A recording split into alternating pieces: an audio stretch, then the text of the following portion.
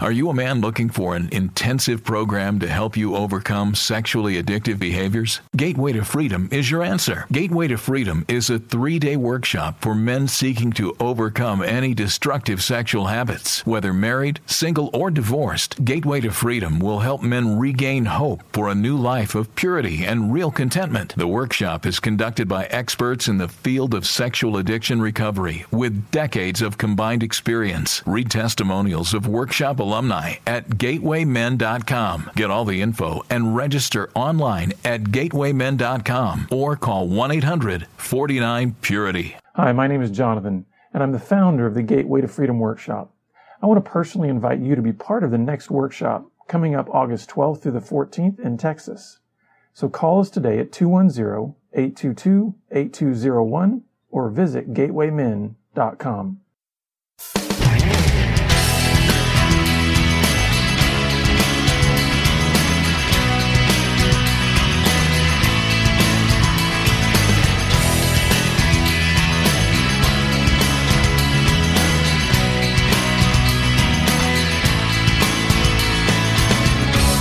Welcome to Pure Sex Radio, training men, educating women.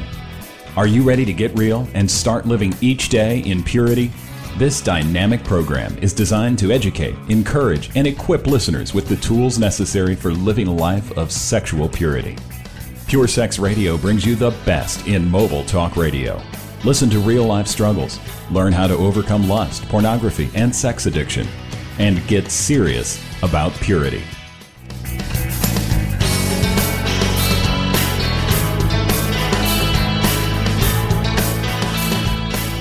Good day, radio listeners. Welcome to this week's edition of the Pure Sex Radio broadcast. We're glad to have you with us. My name is Jonathan, and we have a very special guest with us today. Dina Alexander is with us. So, Dina, thanks for being on the show today. Thank you so much for having me on. Yeah, well, before we get to kind of hear Dina's story and just kind of what they're doing in ministry, I just want to say thank you to all of you listeners out there who have partnered with us financially. We are so grateful for your support. As you know, this is a listener-supported broadcast, so the only way that we can produce these podcasts and get them out on traditional radio stations as well as through the airwaves to over 80 countries around the world is through the faithful and generous support of listeners like you. So thanks to all of our partners out there. Also, if you'd like to comment on the show, give us, topic suggestions, all of that, please go to our Twitter page at Pure Sex Radio. Well, Dina, I would love for you to just be able to kind of introduce yourself to our listeners, share with them a little bit about who you are, how you got into this incredible ministry, and then we're going to try to see if you can give our parents out there some great guidance on how to deal with all of the challenges that are facing our children these days when it comes to living lives of sexual integrity. Absolutely. So, Jonathan, I am the founder and president of an organization called Educate and Empower Kids. And we started this about 3 years ago.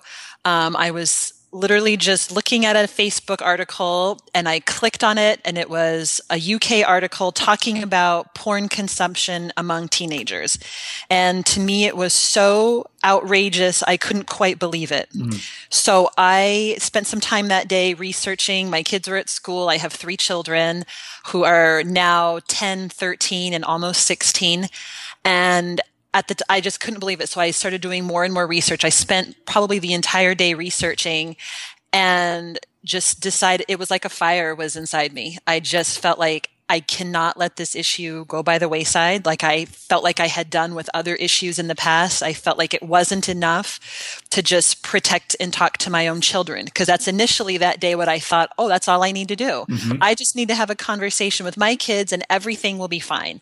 And then again, as I spent the next few weeks researching, I realized that's not enough, because every future boyfriend, girlfriend, partner, and then eventually their spouse that they marry is tainted by this. They will either themselves be tainted by this, by the culture we live in and the pornified culture that they're surrounded by, or they will be addicted themselves or will have a partner that is addicted. And I felt like, okay, it's not enough to just save my own kids. I have to save and help as many parents as possible and help their children, all of my future in-laws, all of anybody that is within my reach. I felt like I needed to talk to everybody I possibly could. So that's how we started. Well, and I'd be curious to know, what was some of the initial responses you got from people because obviously you carry a lot of passion about this subject. Something did get lit up in you about this. So when you started talking to your neighbors and to your family and to those in your church, what were some of the initial responses to what you were learning, and then also what you were wanting to do as far as helping these other parents? Well, I think a lot of people like myself who are in this ministry can relate that, we had some people who immediately got it, either because their spouses were addicted or they had a problem or their parents had a problem. And they're the ones that immediately were like, yes, I want to get involved. But I had, of course, a lot of people who were freaked out, who were scared. My own mother, I remember talking to her, and she was like, we were having a family dinner, and it was kind of this, you're not going to bring this up at dinner, are you? Mm-hmm. And I remember laughing, like, are you kidding? Like, she thought, I'm like, this is all around us in my mind. This is like in the air we breathe practically, And so I had some people like at church, I had a lot of women who were like, yes, this is going on in my life. What can I do? What kinds of things can I talk to my kids about? And then definitely people who were scared. I mean, I was talking to strangers at the gym about it. I would be on the elliptical machine and say, do you have kids?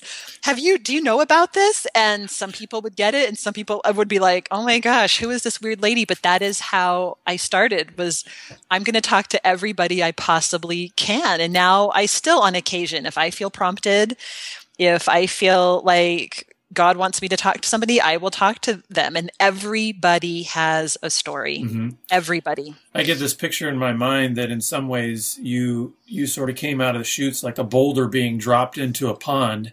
And, I could just imagine you on the elliptical trying to talk to the person next to you. And, you might have come away with getting labeled as, oh, that's that lady, that's the lady that's going to talk to you about stuff that makes you really uncomfortable. Oh, yeah. At church, I was, I was the weird, I became, I think, like the weird porn lady. Mm-hmm. And that, we've moved since I first started, but even at this, in my new congregation that I'm at, sometimes it is hard because I talked about the first time I kind of got up and bore testimony. I was talking about my work, and some people, are nodding their heads. They get it. And then I had a lot of men afterward not looking me in the eye. Mm-hmm. And I wanted to just grab them and be like, I'm not judging you. I'm struggling with my own problems, my own addictions. I'm just here to help whoever I can. I am not trying to look down on anybody. We're all in this together. Well, and I can totally identify with that. I was actually introduced, I'm not kidding you, I was actually introduced at an event in my church years ago as the sex guy. So, but you know what? I've learned, and I think you've probably learned to carry some of those monikers with pride of saying, hey, listen, if nobody else is going to get out there out front and talk about these issues, then what hope do our kids have? What hope do our church leaders have? What hope do our families have in this culture? Because it is so prevalent, pornography and all the other kinds of sexual brokenness in our culture, that we need more people that are willing to wear those labels in order to be able to provide some sense of hope and direction in a very chaotic, sexualized culture. So when you are, so here you are, you're getting passionate about this, you're starting to voice this to others. When did things start to maybe formalize as an outreach? At what point did you start saying, okay, this may become an organization. This may be something that needs to be a movement? Yeah, absolutely. I reached out to a couple of other groups, and I just looked throughout, online what was available for parents. And I felt like there was so little available to parents that's where I was like, that's my place. That is those are the people that I need to speak to. And I felt very strongly that is where God wanted me to be, that is the voice that I needed to help other parents to say, I'm just like you. I was scared about this topic, but I also luckily was raised in a great environment where healthy sexuality was embraced and taught and celebrated and not taught as a shameful topic. And then I feel like I was in a place where I had already started those conversations with my kids, that I was not, and also not realizing that I was kind of a step ahead there. And then also with my my background in my undergraduate is in pre-marriage and family therapy, and my master's is in recreation therapy, which is like a group therapy degree. That I kind of was like in a place where I understood some of the fears that a lot of other parents were facing, and that I was in a position to help them not make this so awkward, because I feel like that is what we have been taught and socialized into our whole lives. Oh, this is a scary topic. Oh, this is difficult. This is awkward. And I am determined to change the conversation on that in this country and hopefully all over the world of this is not awkward. This has brought nothing but closeness and a stronger relationship between me and my kids and in all of my board members. As we have had these conversations with our kids, we have had amazing results, amazing discussions. And my kids now know they can come to me and ask me about anything. Mm-hmm. And that is a great feeling. I want other parents to have that feeling. So let's talk about those parents out there that are feeling this real disconnect from their kids. They might be on this topic. You know, they might be listening to this program right now, and they're starting to feel kind of that wave of guilt or shame or whatever. Like, oh my goodness, I'm so far behind the curve here. I mean, I've got a 12-year-old and I haven't talked about anything with them. And we know that the average age of first-time exposure to porn is like 9 to 10. And so what would you say to those parents to begin getting engaged in the conversation with their children about this incredible topic of sexuality? I would say it's never too early and it's never too late to start. And first of all, to kind of let go of that shame and let go of those negative feelings. None of us are going to do this perfectly.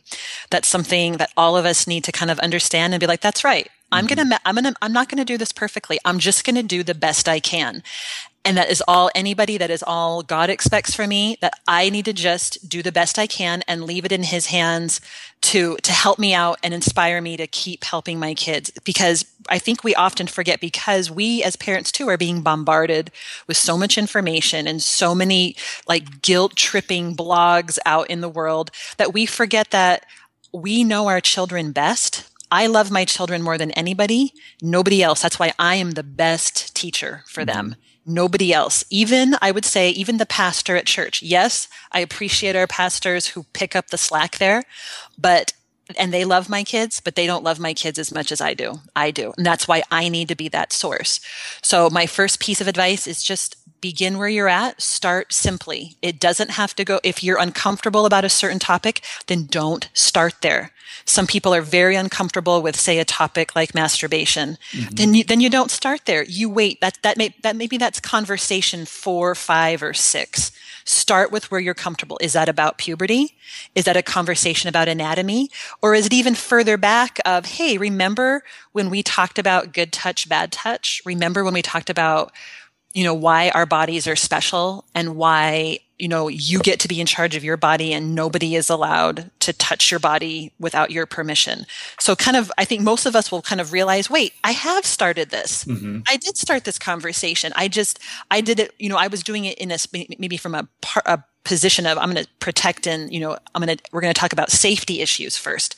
So maybe with a younger child, that's where you're going to start. But if you find yourself that you're old, your kids are older, you're most likely going to find out, wait, we've talked about a couple of these things. So you build from what you've already done. Mm-hmm. And it sounds like there's definitely a preparation piece. Obviously, if you can try to prepare your kid for the various stages, then they're going to go through. And then it sounds like there's also very much a practical piece of like, okay, now how do you practice these principles of protecting your body and guarding your eyes and those kind of things? And then at what point and in what ways can a parent hold their child accountable to these things that they're teaching their children? That's a great question. I think with every conversation, there should be an accountability piece. There can be, about protecting ourselves. It's like, or when you have that discussion of what they might be exposed to, and again, this doesn't have to be the heavy duty, I'm going to tell you all the horrible things that are in pornography and freak you out. Right. You can start with a walk to the mall and walking past a Victoria's Secret store. And that's a great lesson, and you're just like, hey, do you see that? Because they're looking, or they've seen it. Mm-hmm. Okay. Before they could even speak, our children were being exposed to these images in the grocery store, walking past magazines. They've already been exposed to human bodies, in advertising. So again, a simple lesson of media literacy of like, okay, what is going on? Letting them first understand it's normal to be curious. So don't feel bad that you were curious and that you want to know about sex and that you want to know about human bodies. This is normal. So letting them understand that's normal. It's kind of like when I have been with my kids in the mall and we see an ad or an advertisement that is inappropriate. I might, I might walk past the store, but then I might talk about that. Like, did you see that? And almost always, they always looked. Mm-hmm. And it's like, that's right. Those advertisements are manipulating us. They're meant to draw us in. So kind of letting them realize, you're not a bad person. But then you say, well, what should we do to avoid that? What can we do to avoid? Are there certain television shows? Is there certain music? Are there certain movies that we need to just to get it rid of out of our lives or to avoid? And then that's where the accountability can start in. But first, letting them realize you're a normal kid. You're normal to want. It's normal to want to be curious and have an understanding of these things. Now, what would you say to the parents out there? Because there's a lot of them that have the idea that say, listen, I want to tell my kids what to do when it comes to sexuality, but I don't want anything of my own brokenness and all of my failures and me looking at porn all the time to be known or to have anything to do. So it's kind of like for the parents out there, and again, there's many of them that are sort of living in this space of double standards. The idea of saying, well, I have total expectation that you, 12-year-old, will manage your sexuality and not look at those things and not look at pornography. But me as a 40-year-old, guess what? I'm going to do it all. I do it all the time anyway. I think that's up to each parent, and I think that's also individualized with each child. I think giving them a plan. I think when I have had I've had multiple discussions with my kid where I'm like, you're going to see this. It's going to happen. Let's talk about what you should do that first time you're exposed. Now, if they've already been exposed, then that's a different conversation. But giving them an option of what to do when they see that, okay, when you come across that, what should we do? Or hey, where are the various places that you are most likely to be exposed? It might be on our home computer. It might be on your smartphone. It might be on the bus. It might be at a friend's house. What can we do? What are the things we should say to our friends if they're trying to show us this? So you kind of first prep them with these kinds of discussions. And a lot of times you'll find out, yep, I've already seen that, or so-and-so had that on the bus. And it's not just our sons, it's our daughters too, who are being exposed or having other girls show them this, or boys who are grooming girlfriends by showing them, what various parts of pornography. So I think, okay, giving them a plan, like, okay, we need to get away from it. Come and talk to me about it. They need to know that they can come and talk to you about that, because a lot of times it's a very, especially for younger kids, it's a scary thing. It can even be, some therapists would say it's a traumatic event, that first exposure. So letting them know, hey, it's okay to have that, to have had those feelings. My kids were recently exposed to something kind of minor, but enough that two of them mentioned that it made them feel sick to their stomachs. We were in a regular store, and there was on the up above on one of the counters were some Barbie fetish cards where they had Barbie and Ken doing various things to each other, sort of a BDSM type thing. So two of my kids were like, "Oh my gosh, Mom, what is that?" So I, of course, had a brief conversation with the store manager, and then went outside and was now I had not prepared this discussion. I had not had a preparation of what I was going to discuss bondage with my kids. But hey, it was time. We talked about it. I let them ask questions, and let them talk about those icky feelings that they had experienced. Now, when we find out so if we have a problem ourselves, we're going to have to do some some serious planning of how we're going to do that discussion. I think it's up to each parent. Like, are you going to, is the child old enough, to have that discussion of where you want to discuss, hey, I had a problem with this. I don't want to see you get caught up in the same thing. Or if you're not comfortable with that, then I don't think it's not necessary. I think some people think, oh, that's necessary, or that's part of my repentance process, is I have to tell everybody all of my problems and sins. I don't think that's the case.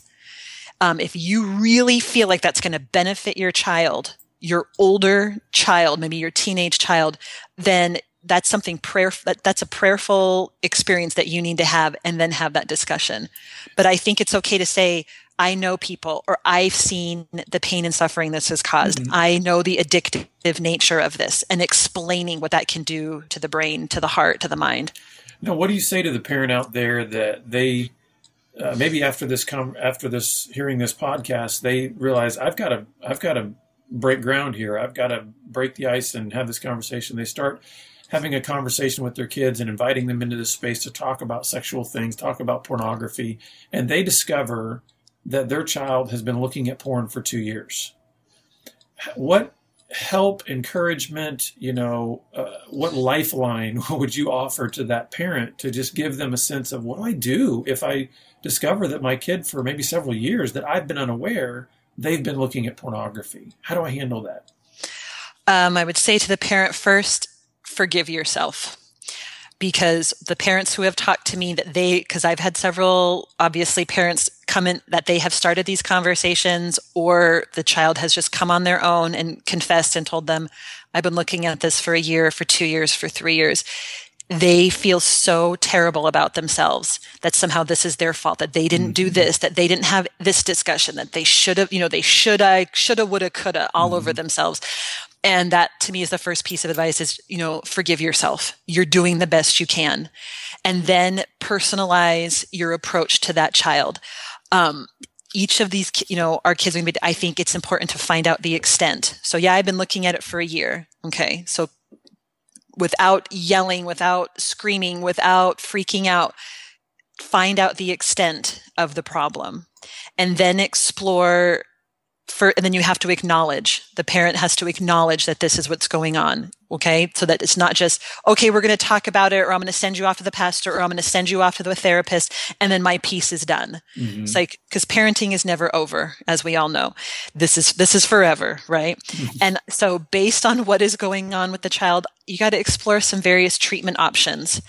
If you are able, and you can, if your church, or if you can afford therapy, I recommend therapy if that's possible, because again, with a child that young, in the teen years, with the brain not fully developed, the extent of, even if this is just a quote unquote habit, if a teenager is using this as a coping mechanism, it's a much stronger situation than if this is a 30, 40-year-old adult, because those brains are not done developing. So you need to kind of explore, okay, is there a treatment program that we can use?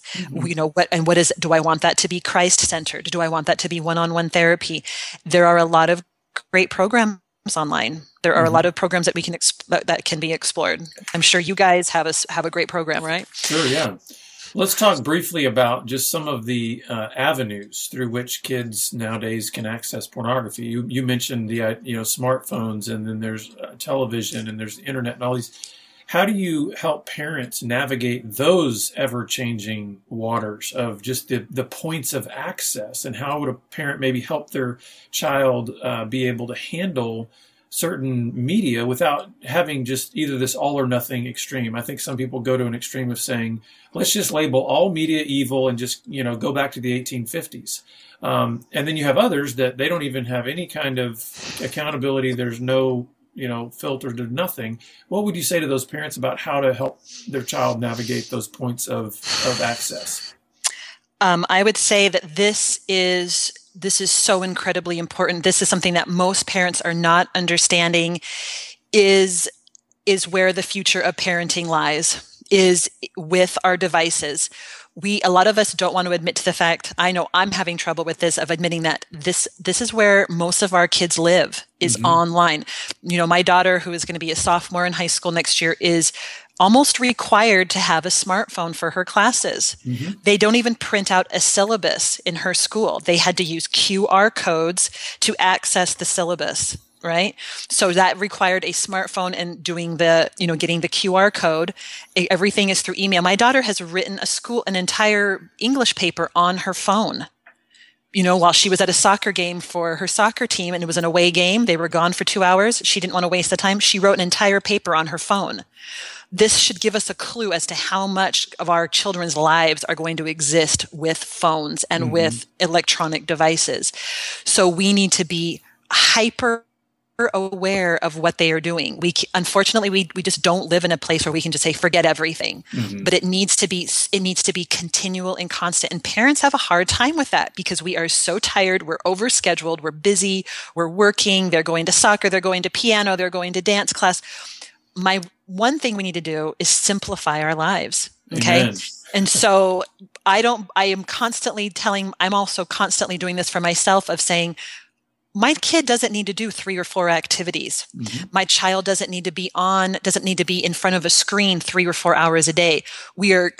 This is something that is not a one and done conversation, because your kids will constantly push those boundaries, and you constantly have to remind them of those boundaries. Okay, how much texting is allowed in our family? How much screen time? How much time are we spending in activities? And continually simplifying. This is something that we go over in our home probably almost monthly. Because it is continually part of our lives. My child wants to try this new game that I have to check out. My daughter wants to buy a song from iTunes. My daughter does not have her own iTunes cloud. She is on my cloud. So every app, every song, every movie, everything is bought by me. I see everything that my kids get onto their devices. We have time limits. I mean, you have to be very specific, and you got to stay with it.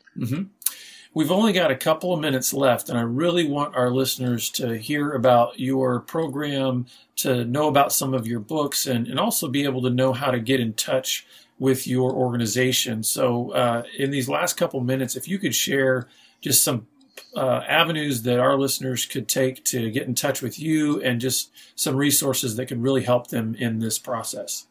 Awesome. Thanks, Jonathan. So our first set of books that we put out last year are called 30 Days of Sex Talks, Empowering Your Child with Knowledge of Sexual Intimacy. They're intimacy focused. They're going to hear the STDs and the pregnancy stuff at school.